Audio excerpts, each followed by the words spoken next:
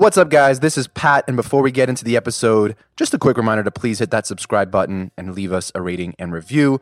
Also, follow us on Instagram, Facebook, Twitter, LinkedIn at The Founder Hour. All right, here we go.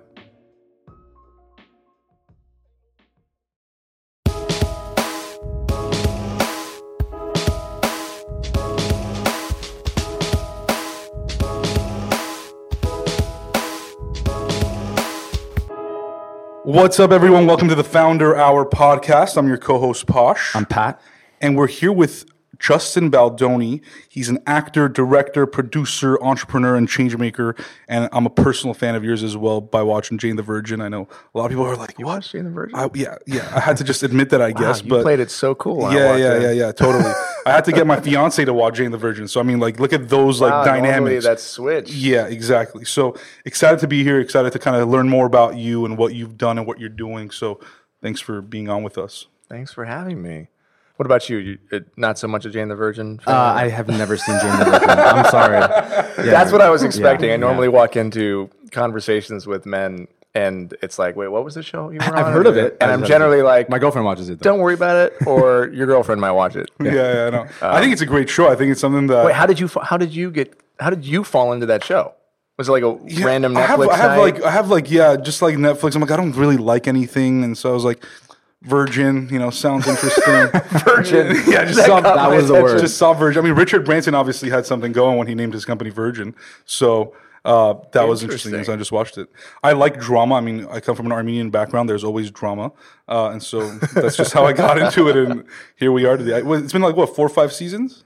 It was on for 5 years, 5 seasons. Yeah. And then we wrapped the show almost a year ago in April. Yeah. So it's a great show. I feel like 5 seasons is like a nice amount of time because I've heard like actors and actresses that are on the show for like 10 years, 12 years, like Game of Thrones. That's like who they are, and it's kind of a weird identity crisis once they're out. Did you ever like experience that at all? It's interesting. I talk about this sometimes, this idea of the thing that you fight for, the thing that you dream about, the thing that you just want so badly, when it finally comes... this strange thing happens where you, after a period of time, start to take it for granted. Yeah. And I think it's human nature.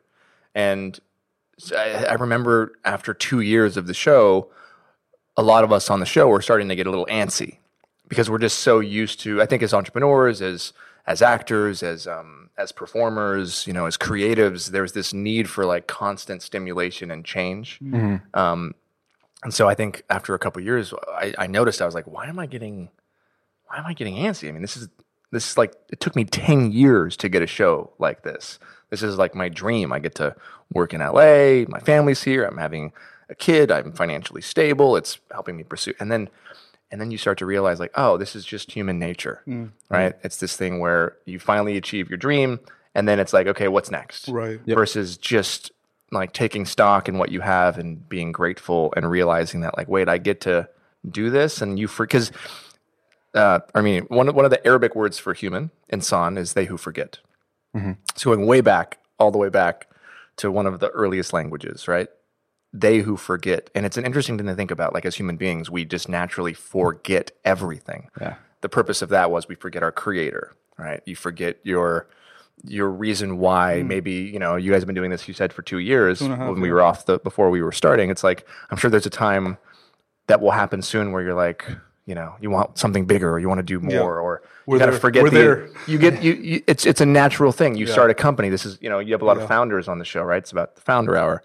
Founders all the time, we get caught up in like this idea of wanting to build something and then you build it and then you kind of forget the why, and then you kind of lose track, and that's why a lot. On of the flip side, though, I think it's interesting because I always think these super mega successful founders, entrepreneurs that have billion-dollar companies, it's like they probably didn't even imagine that, and it was like a series of steps and little things that ended up that way. So it's kind of like that whole maximizer versus satisfizer thing, where you're always just trying to get more and more. But definitely on the flip side, it's like.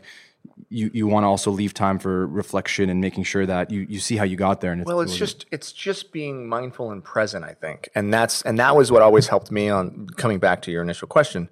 That's what helped me on the show not get the blues and just be over it. because it's very easy to become complacent. And I think just taking stock, saying, wait a second, I'm on a TV show set, right? Like I'm walking in, I'm being greeted by the PAs. There's 200 people on set. There's cameras, there's lights. I need to say my lines. Holy shit, I'm an actor. Yeah. Like, it's real. It's real. And in what world was this even a possibility when I was growing up, right? In what world was this even, there was even a chance that this would happen? And I never thought it would be possible. So those moments where I could kind of go back in time and realize like, holy crap, I'm literally living my own dream and millions of other people's dreams. That's what allowed me to kind of stay in the moment. But 10 seasons, it's really hard, man, because you just, you're playing the same character. You naturally, as a human being, want to try new things or try to play other characters. In Hollywood, you kind of get boxed into these roles. So after 5, 6, 7 years, people see you as that person wherever you go. Right. So now you're like Raphael to everyone. Hopefully, I got out just in time. To me, you're Justin now. But at the same time, instead of being annoyed, I can also go like, wow, what a blessing. Right. That, like I built a character that people love so much. And in those 5 years, did you ever do anything else in the acting realm? Like, because I always wonder, like these actors sometimes these big actors that have like two movies coming up simultaneously and they're working on it. Have you ever done that? And like, was that a challenge? Yeah. Well, so I guess for me. No, but I did everything else in terms of starting a company and building and directing and producing movies and other TV shows. Like that's what I was doing. I wasn't trying to act in between the show. In fact, I didn't even have an agent the entire time I was on the show. Really? So you're booking you're doing all your bookings, everything yourself? It's not. It's a little different than that. I had a manager, but so much of my business is generated outside of the acting world, so it's the production, the all of the other things that have to do with building and creating a sustainable company, which is what I was really focused on. So my intention of Jane the Virgin was to use the show to build everything else as a platform, to build out my ecosystem. So it was a massive gift from God for me that the show happened, and it just so happened to be a show that people in our industry watched, which gave me a certain amount of like clout, like cachet, right? Because if I was on just like One Life to Live or that's on every day for 25 years. My grandma watches that every single day.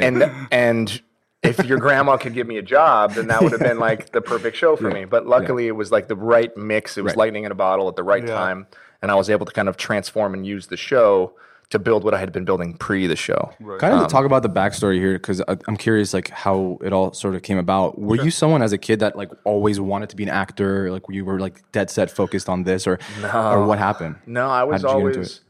So my dad. So going way back, my dad started the product placement industry in the early '80s. So he was one of the founding fathers of the integrated marketing industry. After Spielberg did E.T. With the Reese's Pieces, and sales shot up like 1,000%.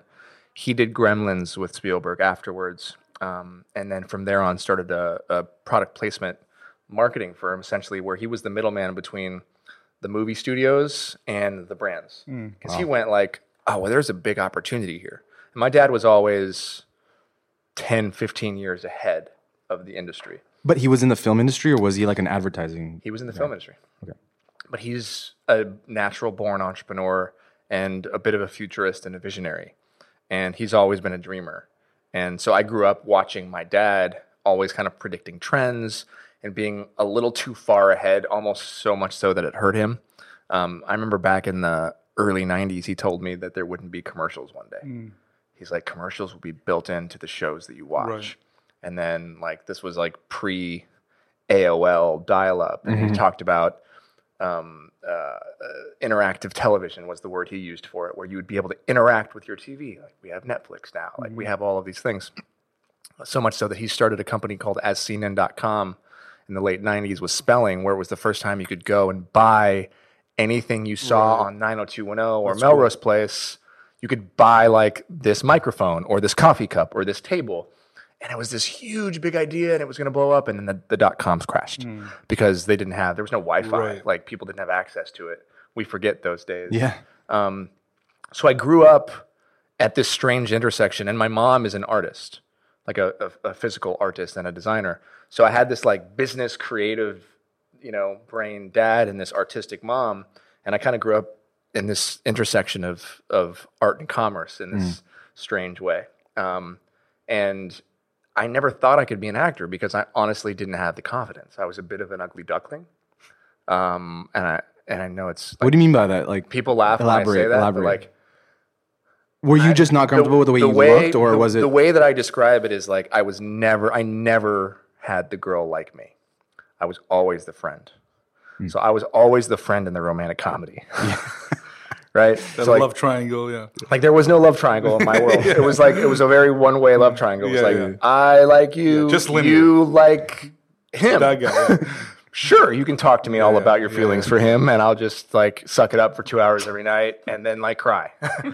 So my high school, my middle school and high school was very much like me trying to figure out who I was,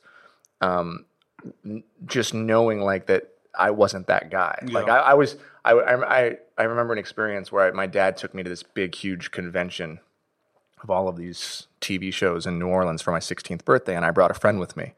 And like these modeling scouts kept going up to my friend.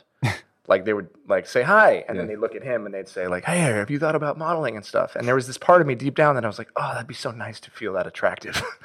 But that was never me until I got older and moved to Hollywood. And the first time I ever had a manager, he sent me on an audition, and the description was literally like super hot, blah blah blah, and I remember emailing him back and saying, I don't know if this role is right for me. Yeah. And he's like, why? And I'm like, did you read the description? He's like, what are you talking about?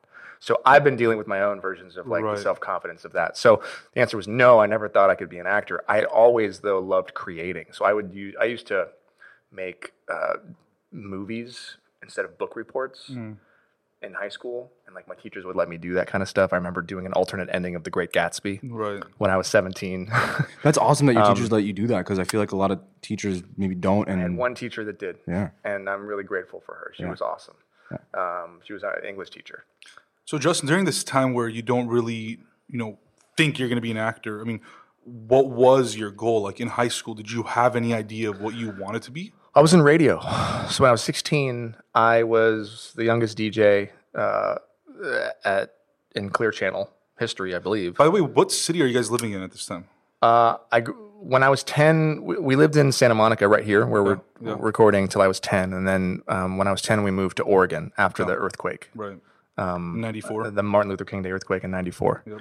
My mom was like, we are getting the hell out of here. She was convinced California was going to fall into the ocean. Yeah. What's crazy is that I lived in Northridge at the time, and I don't know why. Same. I don't know why my parents didn't decide to leave. My parents definitely decided to leave. We actually moved like to the next city over.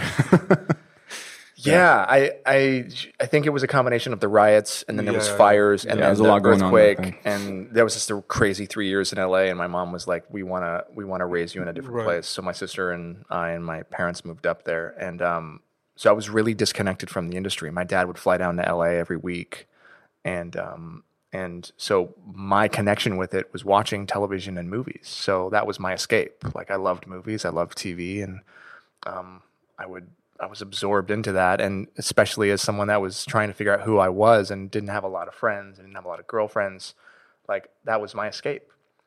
So that's where my creative outlet kind of happened. But when I was 16, I fell into being a DJ.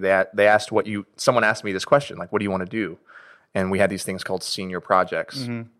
And I did my project on the only thing that I could find that was comparable to the entertainment industry in my little town, which was radio, because I also loved music. And so at the time, like none of us, we had Walkmans and CD players and things, but we didn't have Spotify and all these things. Yeah. So we listened to the radio back then. And so I went and I interviewed the programming director, and he offered me a job doing overnights. So when I was 16, I was working midnight to 6 a.m. on Fridays and Saturday nights. And so then definitely no time for girls. Well, that was also an excuse. Like it was. I'm busy. Yeah, it was an excuse in the sense that there was no girls anyways. So it's like perfect. And then that turned into a regular job. So I was doing it during the daytime. I was recording myself while I was on. So I was going to school, and I would technically be on the radio at the same time because it was pre-recorded. Mm-hmm. When Kiss came in, I moved over to Kiss. Clear Channel came in and bought a station there. What was your DJ name? Just in case. Just in case. That's good. Yeah. Because Because Instagram friends with like an underscore just in case as their username. it was just in case or just in time. And I remember I remember it was you have those jingles. It was just in case, the perfect face for radio. Hence, like what I meant, but like you know. Oh my god. So I didn't know what I was going to be. I just knew I knew what I wanted to do was be of service in some capacity with whatever talents or gifts that I had. So whether that was being on the radio or whether that was like, I didn't know. And I found my way to LA and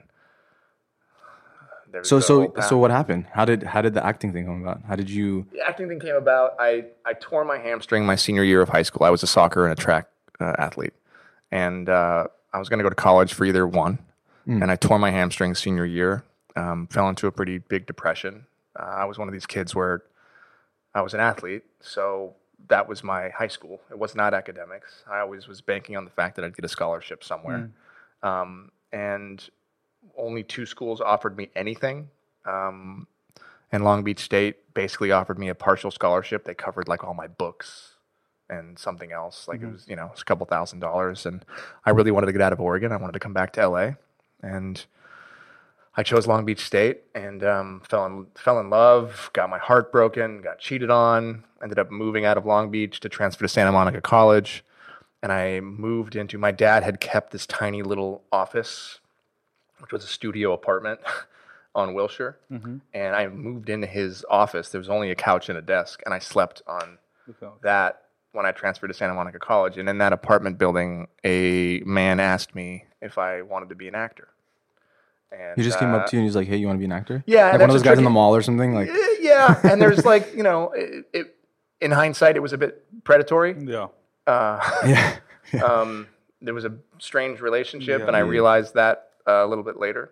What was like his? He was a manager. He was a manager. Yeah.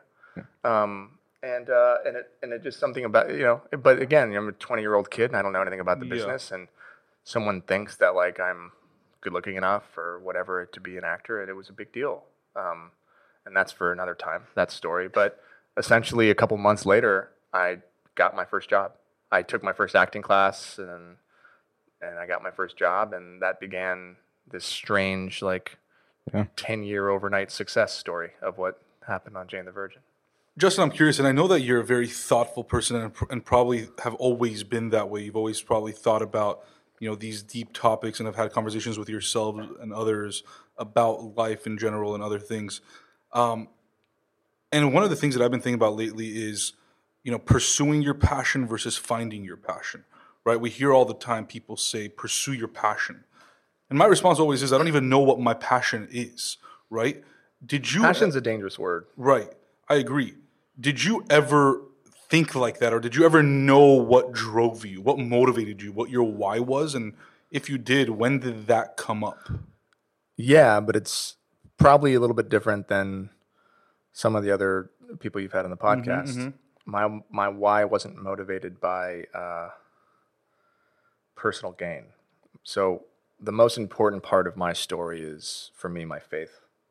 I was raised in the Baha'i faith. If you don't know what the Baha'i faith is, it's the most recent of the world religions. There are 6.5 million Baha'is around the world. Essentially, we believe in the unity of all the religions. We are all different chapters in one book. There's one God. It's not a guy in the sky with a beard. It's an unknowable essence. We're finite beings, therefore we don't have the ability to comprehend something that could create us or the universe. And the basic principle is that we're all one, that all the religions are all one, and the central theme of all of it is love. And we're asked in the Baha'i faith to engage in an occupation or a trade and let that trade be a form of service to humanity. So for me, I always knew I wanted to be of service with whatever it was. I can even think back. It's funny, we brought up radio. I was on the radio, it was like 1 a.m. I was 16 when Aaliyah, remember the singer Aaliyah, was killed in a plane crash. And I remember pausing the music and saying a prayer live on the radio to the 20,000 people that were listening. And having a feeling in that moment that this is what I want to do for the rest of my Right. life, right? Not per se like radio, but injecting spirituality, a higher consciousness of sorts into entertainment. So for me, my why has always been to serve God. Now, that's not to say along the way that's been blurred and my ego and the why gets lost because I forget, as we said earlier, and then it's my job to rediscover my why. Yeah. And the whys will change. I also believe in the three whys. I don't believe in the one. I think the one why is still selfish. Because if you go a level deeper and you ask the second why of the why, and then you go a third and say, what's the why of that why? Then you get to the true core of why you really are doing what you're doing. And what is that for you? That's for me to serve God. Right. The first why is like, I want to be an actor to make a difference. Right. Why do I want to make a difference? Like, and there could be a ton of reasons why. I could, in my search for my whys, I could be realizing that I'm trying to heal the wounds of my childhood. Right. Or I'm trying to become popular at a time because I didn't have any friends. Right. Or I'm trying to heal. Like there's a wound underneath all of that, I believe. Yeah. But if you go deeper, there's no wound.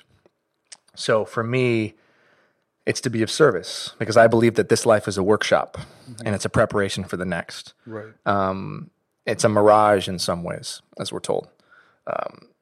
So I just have always known that that's why I want, which is one of the reasons why if I look at everything that I touch, it all is a part of that same ecosystem, and I never kind of diverge off that path. And it's been a huge help for me. It's been a guiding force. Yeah. So this guy approaches you and you sort of fall into this acting thing. Was there like a time where the wheels are starting to turn and you're starting to get gigs, but you were maybe like clashing with the industry at all, or like? I've always clashed with the industry. I've always felt like I didn't belong. Like a black sheep. Yeah, to a certain extent. I think when you talk about spirituality and faith in our business, it's oftentimes seen with cynicism and it falls on deaf ears, and you're looked at in a funny way. I mean, especially 15 years ago when I started. I'm really proud of my naivety, by the way, back when I was a kid. Also, back then, because social media wasn't as big, not everyone had a voice as big as they have today. So you were sort of represented by what you were, like what shows or TV, movies you were on, or like what network you worked for and that kind of stuff, right? Yeah, but even then, like I never even got to that place. I got one of my first gigs for this show called Everwood when I was 21, and it was a great show. I came on the 4th season. The show got canceled, and I couldn't get a job after that for a few years. But back then, it was really just you were only as good as your managers or agents, really. And I was always somebody that nobody really got. I mean, I had the same problem in the industry. Like, is he ethnic? Is he white? Is he like Persian? Is he like, nobody knew what I was. Nobody knew if I was 30 or if I was 20. Isn't that a good thing though in acting? Not really. Situation. Not really. Like I was generally cast as like bad guys or rapists or like, just weird. Terrorist number 6. I never got to play a terrorist. Oh, that's unfortunate. I've auditioned for many terrorists, and I'm grateful. I'm grateful that I didn't steal. You're not bad enough to be a terrorist. My friends, like my my Middle Eastern friends, it's like a blessing and a curse because playing these roles are also the ththings that have kept them alive for so long. But at the same time, there's always a frustration that it's like all I play is that role. Yeah. So at the very least, I didn't steal that away from them. Good. But yeah, man, I've always been in conflict to a certain extent, but that's also a motivating factor of like what we do is like, can we change the industry? Can we disrupt in a positive way the way things are made or the way things are done?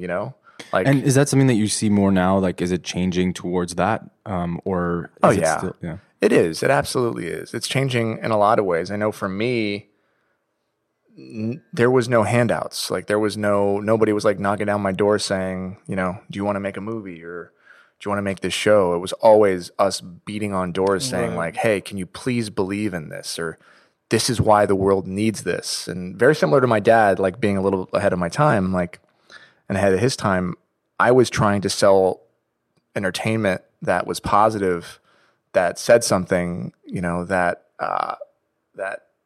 the network's called Earnest, you know, 8 years ago, when all people wanted was like darker and edgier and this. And now we're finally starting to see that come back around. But it's you know, it's a bystander of where we are in like society. I believe we're in this rapid state of disintegration and reintegration. You're seeing like the old world fall apart, while at the same time the new world be built back up. You know, and that new world is being built back up, hopefully with more spiritual ideals. You know, Justin, we've sat down with like hundreds of people at this point, and entrepreneurs, creators, founders, etc., and you know, including yourself now. And all of these people have dealt with challenges and struggles and problems in their life, and both in personal and professional, in their professional lives. How do you see yourself dealing with, you know, the struggles that have come up in your professional and personal career, and how do you approach that? Rumi said, "The wound is where the light enters you." Leonard Cohen in this song called Anthem says, "The crack is where the light gets in." Baha'u'llah in the Baha'i Faith says, "My calamity is my providence. Outwardly it is fire and vengeance, but inwardly it is light and mercy." He says, "With fire we test the gold, and with gold we test our servants." So the idea of hardships and calamity and tests and trials, this is a ever-present theme in the Baha'i Faith and in my life, and something that we talk about constantly. And for me, it comes down to how you look at trials. Baha'u'llah always says to see the end in the beginning. And so obviously there's like this initial reaction that happens when something bad happens, where it's very easy to become a victim or to react emotionally or to become upset. And I'm Italian.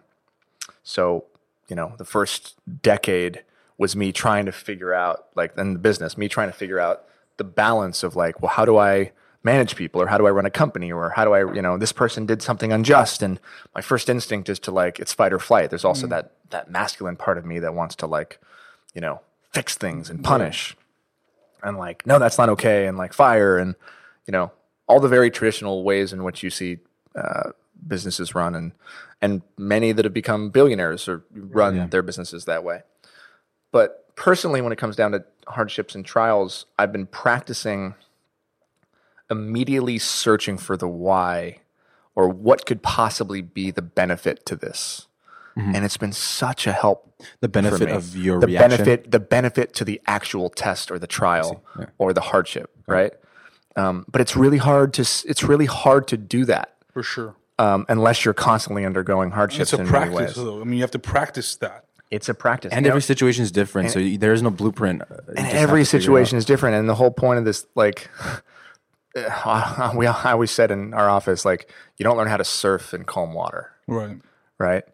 You know, you don't become a great captain by just going out and traversing like calm seas. Like, you need to be tested, right? Pilots need to be tested.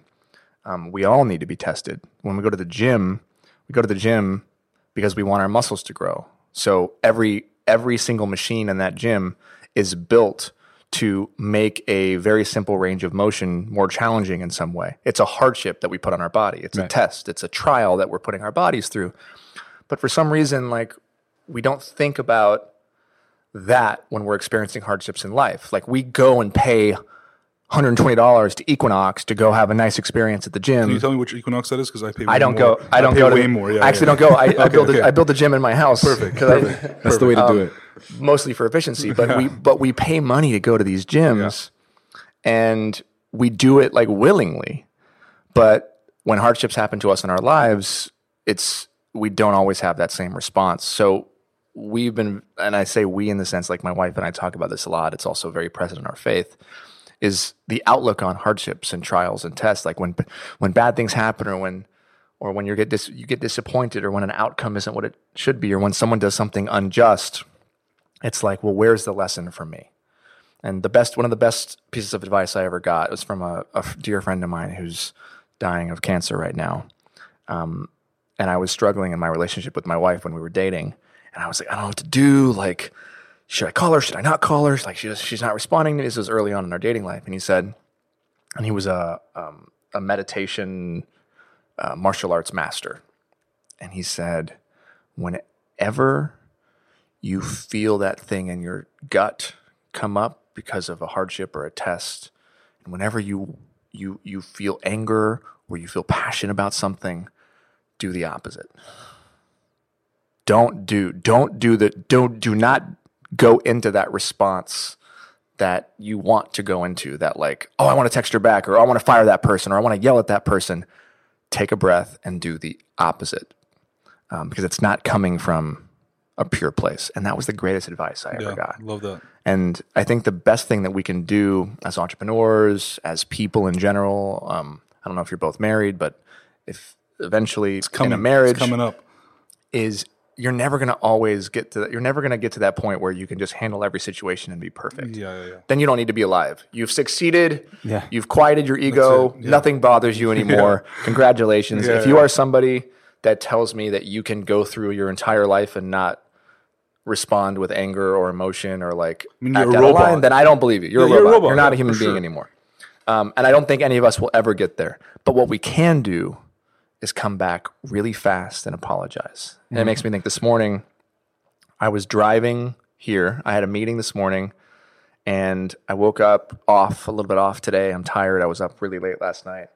And I pulled out of my house, and there's a stop sign. Like, I make a right, and there's a stop sign right there. Yeah. There's never anybody there.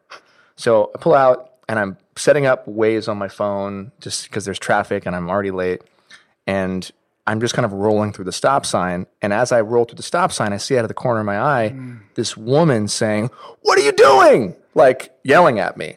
And then I just kind of kept rolling, and I was like, what the heck just happened? And I look back in my rearview mirror, and she's flipping me off. Oh, good. Because I was looking at my Waze and rolled through the stop sign and almost hit her dog. Because she had 2 dogs. And I stopped, and I went, okay, I have 2 choices here. One is I'm late, and I could just keep going, which is the normal thing that Angelino and Angelinos do. Yeah, this happens on a daily basis. Or I could turn around and apologize and not have her day start off in a really shitty way. Because I've never had anyone do that to me. So I made a choice. I turned around.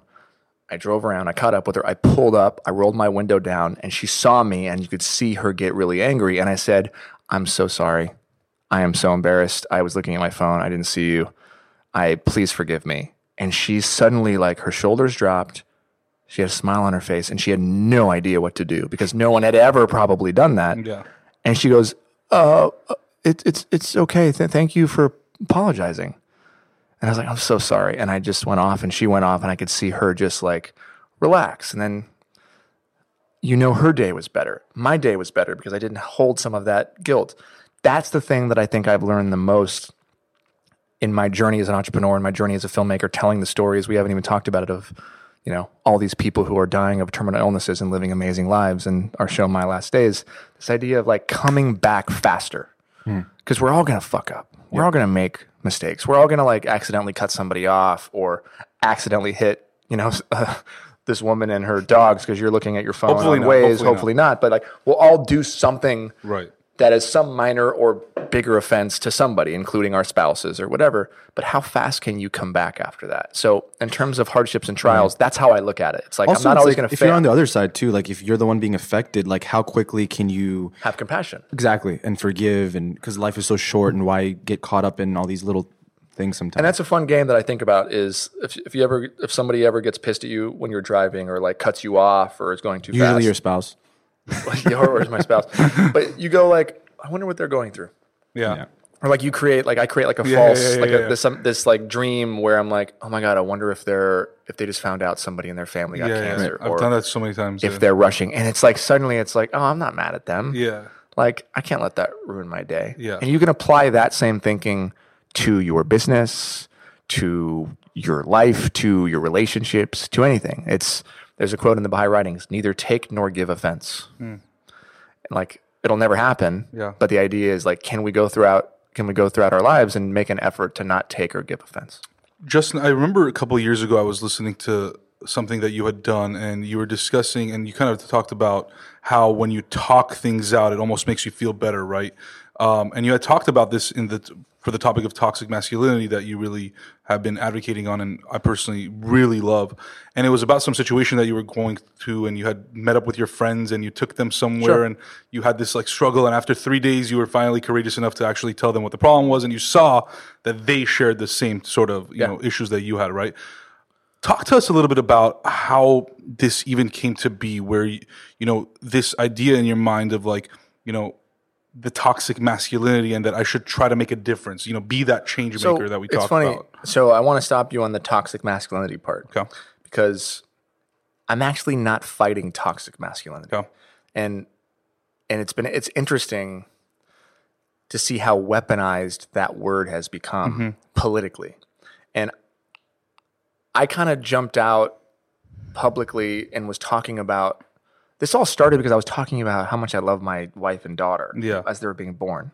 Like this whole journey that I've been on with masculinity was because I was writing these long captions on my Instagram, which nobody was following me. So I was just using it as a personal journey or a personal diary. I was talking about the love I had for my daughter and my hopes and dreams for her to break the glass ceiling. Because when you have a daughter, unfortunately, sometimes you start to realize like how the world is set up not in their favor, them, right? And how it's very much been in, especially as a straight white male, my favor. Not things that I was always thinking about. I did always recognize that there was an issue, but I didn't always have the language to describe it.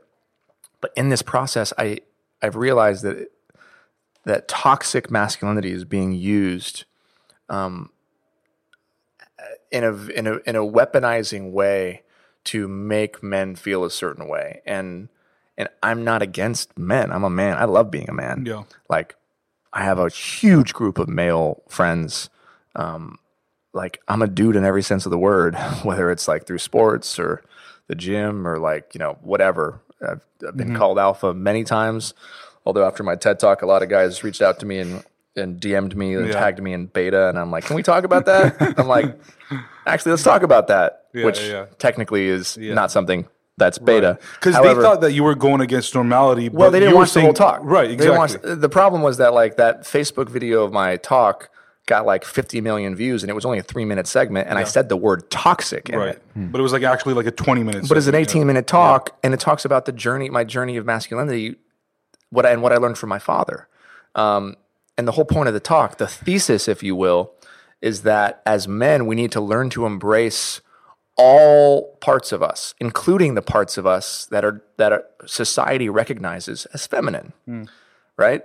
All parts of us. Just like women don't need to only have the feminine parts of them, they can have the masculine parts of them. And that was the whole idea of like we to be complete human beings as men, we need both sides. But toxic has become a trigger. And it makes men feel attacked, and I can understand why. So the last few years, I've been really thinking about my language, and because my work is not with women, my work is with other men. Like that's what, like when me and my guys get together, that's where the work is. Right. So I just am very mindful in the words that I use, because unfortunately they've been used against us in so many ways. But in terms of the journey, man, it's just been me trying to figure out myself. I don't have I'm not trying to like be woke or like make like, snap my finger, be an influencer and preach, and preach. I don't have anything to offer anybody except my own experiences as a man and as a human, and what it was like for me growing up, and maybe some of the things that because of the way we are cultured as young boys, and because of the images that are projected onto us, and because of what we're taught and what's been passed down to us, have kind of worked against us and hurt us in a lot of ways. And so I'm offering my journey of exploration to see if some of those things can be rectified or adjusted or changed through introspection and through maybe like thinking about things a little bit differently. Yeah. But that's it. It's like, Yeah, and on that topic, I think it's interesting to think about, and I would encourage people to usually, like I'm always weary of this too, and trying to look out for myself when I'm in a situation where I'm part of a larger system, and you quickly get accustomed to that system, and you're no longer an individual. You're part of a system, and a lot of your beliefs and the way you look at things are shaped by that system. So it could be where, the environment you grew up in. It could be your society. It could be who you follow on Instagram, or what types of music or TV you consume, that kind of stuff. So it's something that it requires a lot of mindfulness and making sure that you're looking out for yourself and not falling into that trap. Right? Yeah, absolutely. And the biggest thing for me is that I just asked myself hard questions. Like what? Why do I do that? Why do I behave this way? Why do I react that way? I've always been somebody that feels guilty immediately after doing something that I intuitively feel could have hurt somebody, right? So if I lose my temper and I storm off or something, I will immediately feel guilty about it. The difference is I now ask myself why. Like, why did I react that way? Or like, what was that part of me that made me feel like I had to rip that person's head off? Why am I interrupting my wife? I talk about that in the TED Talk. Mm-hmm. Like, what is it about me that for some reason subconsciously values her less and her opinions less than my own? Because otherwise, why would I be not listening to hear everything she says? That means that I already think that I'm right, assuming that she then is wrong. Where does that come from? Did I experience that? Did my father do that? Like, the thing, why do I feel like I have to always have my shit together? Why am I so afraid to show vulnerability in my close male friendships? Why am I afraid to show weakness? What are like these things that all of us to a certain extent feel? We all have our own things. If I was drinking a lot, like, why am I? Like, what is this part of me that makes me feel like I need to go numb myself? Why can't I cry in front of my male friends? Why is it so hard to look another guy in the eye? All of these things were things that I think about, but I never really asked myself the questions of the why. Like, why? And when you start to ask why, the answers become pretty clear. It's like, it's socialization, and it's our job now at this point. Then once we ask those questions of why, we have to figure it out. You got to go deep. And then that's where the work starts. And it's like, oh, well, if for some reason I am putting on a face and always making it look like I have my shit together, and I realize that that's what my dad did, and I learn through talking to him that's what his dad did, then, oh wait, I can let that go because that's not me. That's a script that was given to me by my dad that said, you could change that cycle. And you can change the cycle. You can end it. You can stop it, right? And you can do that with like literally everything. Right. And that's been kind of the journey that I've been on. That's my masculinity journey. That's what I do the show Man Enough. Do you think that when you started opening up to your male friends that it created this domino effect? Yeah. And they also felt like, okay, now it is okay to not be okay. Absolutely. It is okay to have these conversations. Does that feel Sorry, that was the other part of your question. I never. No, answered. it's okay. I mean, like Pat and I always have these discussions because we're best friends. We can look at each other eye to eye and tell each other about our emotions, our struggles, all that stuff. But we feel as though sometimes that the same thing that you feel is that other people think that it's not, men don't feel like it is okay to be okay. Like they do need to have their shit figured out. They do need to provide. They do need to make money, all that kind of stuff. And all those things are great. But, what is it that, that we can do collectively as men to then inspire other men to also, open up and be transparent, if not with others, but themselves? Yeah, that's a great question, man. I'm grateful you asked. As men, I think we, like human beings, right? It's monkey see, monkey do. Like as humans, we form our personalities, our likes, our dislikes as a product of our environment and by the things that we see that we either like or that we don't like, right? And men especially are heavily influenced by other men. So it is this double-edged sword in so many ways. For a long time, men have had to be a certain way to survive. Women culturally, at least here, are taught that as women, they should gather in groups and talk about things. Like it's a good thing. It's encouraged, right? From a very early age, tea parties and things. Men, like when we're boys, we're not encouraged to sit and drink tea and like talk and tell stories. We're encouraged to go play or roughhouse or wrestle or build something or go outside and get dirty.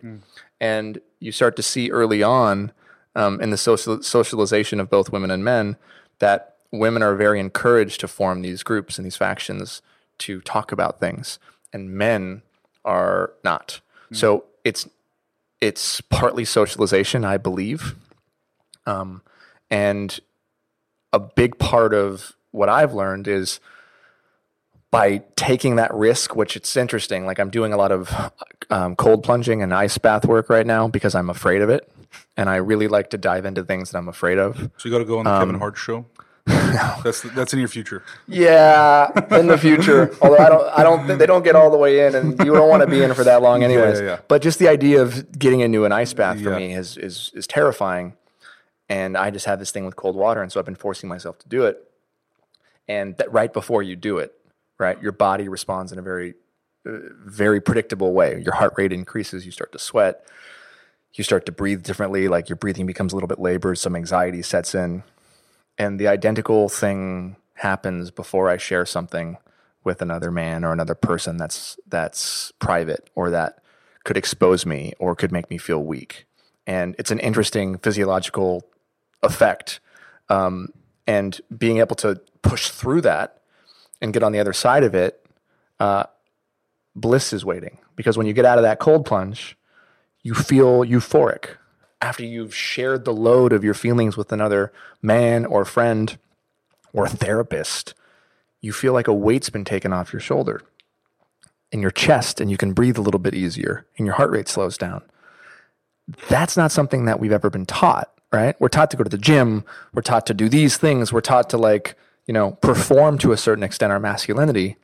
But we've left out the most human part of it, which is the sharing. Because the other part of masculinity that nobody talks about is how lonely it can feel, right? And there's parts of being a woman that are identical. I mean, my wife described the loneliness of motherhood in a way that I've never been able to comprehend, even as a man. It's far lonelier than what I've experienced as a man. This feeling of loneliness of being a mother and not being celebrated and appreciated for all the hard work that you're doing and raising these children, while I, on the other hand, am raising and building a company and getting all the awards and celebration. She's not getting any of that at home. But as a man, like being able to share, in the sharing, we give other men permission. And that's the magic. Like that was the magic. That's why I chose to do the TED Talk. The whole point was like, all right, if I'm going to do this, I'm going to share some parts of myself that are ugly. And if I'm right, it will give other men permission to do the same. And I'm willing to have arrows and darts thrown at me and all the words they use, cucks and all these things. I'd never even heard of half of these words that men say, to make other men look bad and make themselves feel better. But like that process was amazing. So when I shared, if I share with my male friends that I'm struggling with something and I feel that physiological response kick in, when I let it go, I'm like, oh, I feel free. Because then they're like, yeah, dude, I feel that. Or I'm struggling with that. Mm-hmm. And then suddenly it's funny, we become like the women in our lives for hours, because once a man starts to open up about his feelings, there is just so much in there of shit that we have been repressing and holding down that had never come out. And suddenly it's like, oh, not only are we good at talking about our feelings, we have a ton to talk about, but we never allow ourselves the permission. We don't uncork the bottle and allow it to come out. So we're just like in 1988, Cabernet Sauvignon. But when it comes out, man, we're amazing. And that needs to happen more, because in the process of sharing, true connection actually happens. And I believe that's where real male friendships are built. It's not in the bar. It's not in the weight room. Yes, it's on it. You can build deep friendships on the field, playing sports, but if you look at a lot of men and where they've made their best friends, generally it's through situations where there's hardship or trials, where people are forced to be vulnerable with each other. I know I have friends that met in the Army, or the Navy, and it's like they're their best friends. Why? Because they saw death together. They saw bloodshed. They were in the scariest situations. They held each other when they were crying, or that's those friendships are the strongest because they've been through hell together and they've been forced to be vulnerable. But you don't have to go to war to be vulnerable. You can go to war in yourself and make that choice to be vulnerable, and then suddenly forge those friendships and then realize like, oh my God, like this is not only just freeing, but I feel so close to you. And then you have that person for life. And that's how I am with my friends. And we have these deep, deep bonds that I wouldn't trade anything in the world for. Yeah, everyone loves to. I mean, like when you think of like relationships and friendships, people have their gym friends and then their drinking buddies and this and that. But like a true friend that's going to be there for you, like thick and thin, if they don't know enough about you as a human being and have that connection, then are they really a friend, or are they just there for the good times and not going to be there for the bad times? Right? And that's the fastest way to tell whether somebody's your friend or not, is have some hardship happen and see who calls you. Yeah. You know? Justin, what are you working on these days besides, obviously being an incredible speaker and an incredible, I hate the word influencer, but inspirer, essentially. It's very kind. But what are you working on in terms of, films, movies, acting? Yeah, well, we're here where I'm editing my most recent film. It's called Clouds for Warner Brothers, and it's the true story of a young 17-year-old boy named Zach Sobiak who wrote a song called Clouds. I remember that kid. He had osteosarcoma. He had a rare form of bone cancer, right. and in the last year of his life, he got a chance to fulfill his dream. And that was a great song, by the way. It was a great song, simple but great. Yeah. I actually made the documentary that you probably saw. Yes, I have seen it. 7 years ago. Yep. So we optioned his mother's book called Fly a Little Higher, and I've been trying to get this movie made for 5 years, and we finally did at a big studio. Sweet. I sold a big chunk of my company, Wayfair Entertainment, and we just started a $25 million content fund. So we're starting our own studio, which is really cool. Everything's going to be focused on content that makes us think, makes us want to be better people. Does that mean like investing in other content creators, or it's a combination of all of it? We're a studio, so we generate and create intellectual property. We back filmmakers, and really are looking to find original, amazing voices, stories that haven't been told, all of which that will hopefully help eradicate the world of the various isms, which is a huge goal of ours, because through content, like, so much is possible. Everything's possible. Attention is the greatest currency in the world. We always say at Wayfair that time is our most valuable asset, and we so appreciate our audience being willing to give us their time. So we put so much effort and energy into the content that we make because it's a time interaction, right? It's the most finite resource on the planet. We all only have so much of it, so what we do with it really matters. So building that, I'm currently also writing my book, Man Enough, which is going to come out next year. So that, and starting to produce the next few movies, and trying to somehow at the same time be a father, which is far more important than any of those things, and a husband. So it's that constant work-life balance that I don't believe truly exists in anybody, that I think we're constantly trying to find. What's your formula for that? Or I guess how do you try to go about that balancing? Mindfulness. Yeah. I think every day is different. In my business, you can't really have a set schedule or a plan, because these projects that you give birth to, there's so many different people that are involved, hundreds and hundreds of people, and so much money. And you're not truly in control of it, because it's also a creative entity. So every project needs a different thing. And at any given point in time, you're trying to get 10, 20, 30 projects off the ground at the same time, understanding the rule that maybe if you're lucky, one of them will go. And when one of them goes, you have to give it your time. So my wife and I have a rule. We're not apart for longer than like 10 days. Yeah. My kids are 4 and 2 right now. So, even down to editing, like, I made sure that I'm editing the movie 15 minutes from home, instead of being in Burbank, which is an hour away, so that I can take my daughter to kindergarten every morning.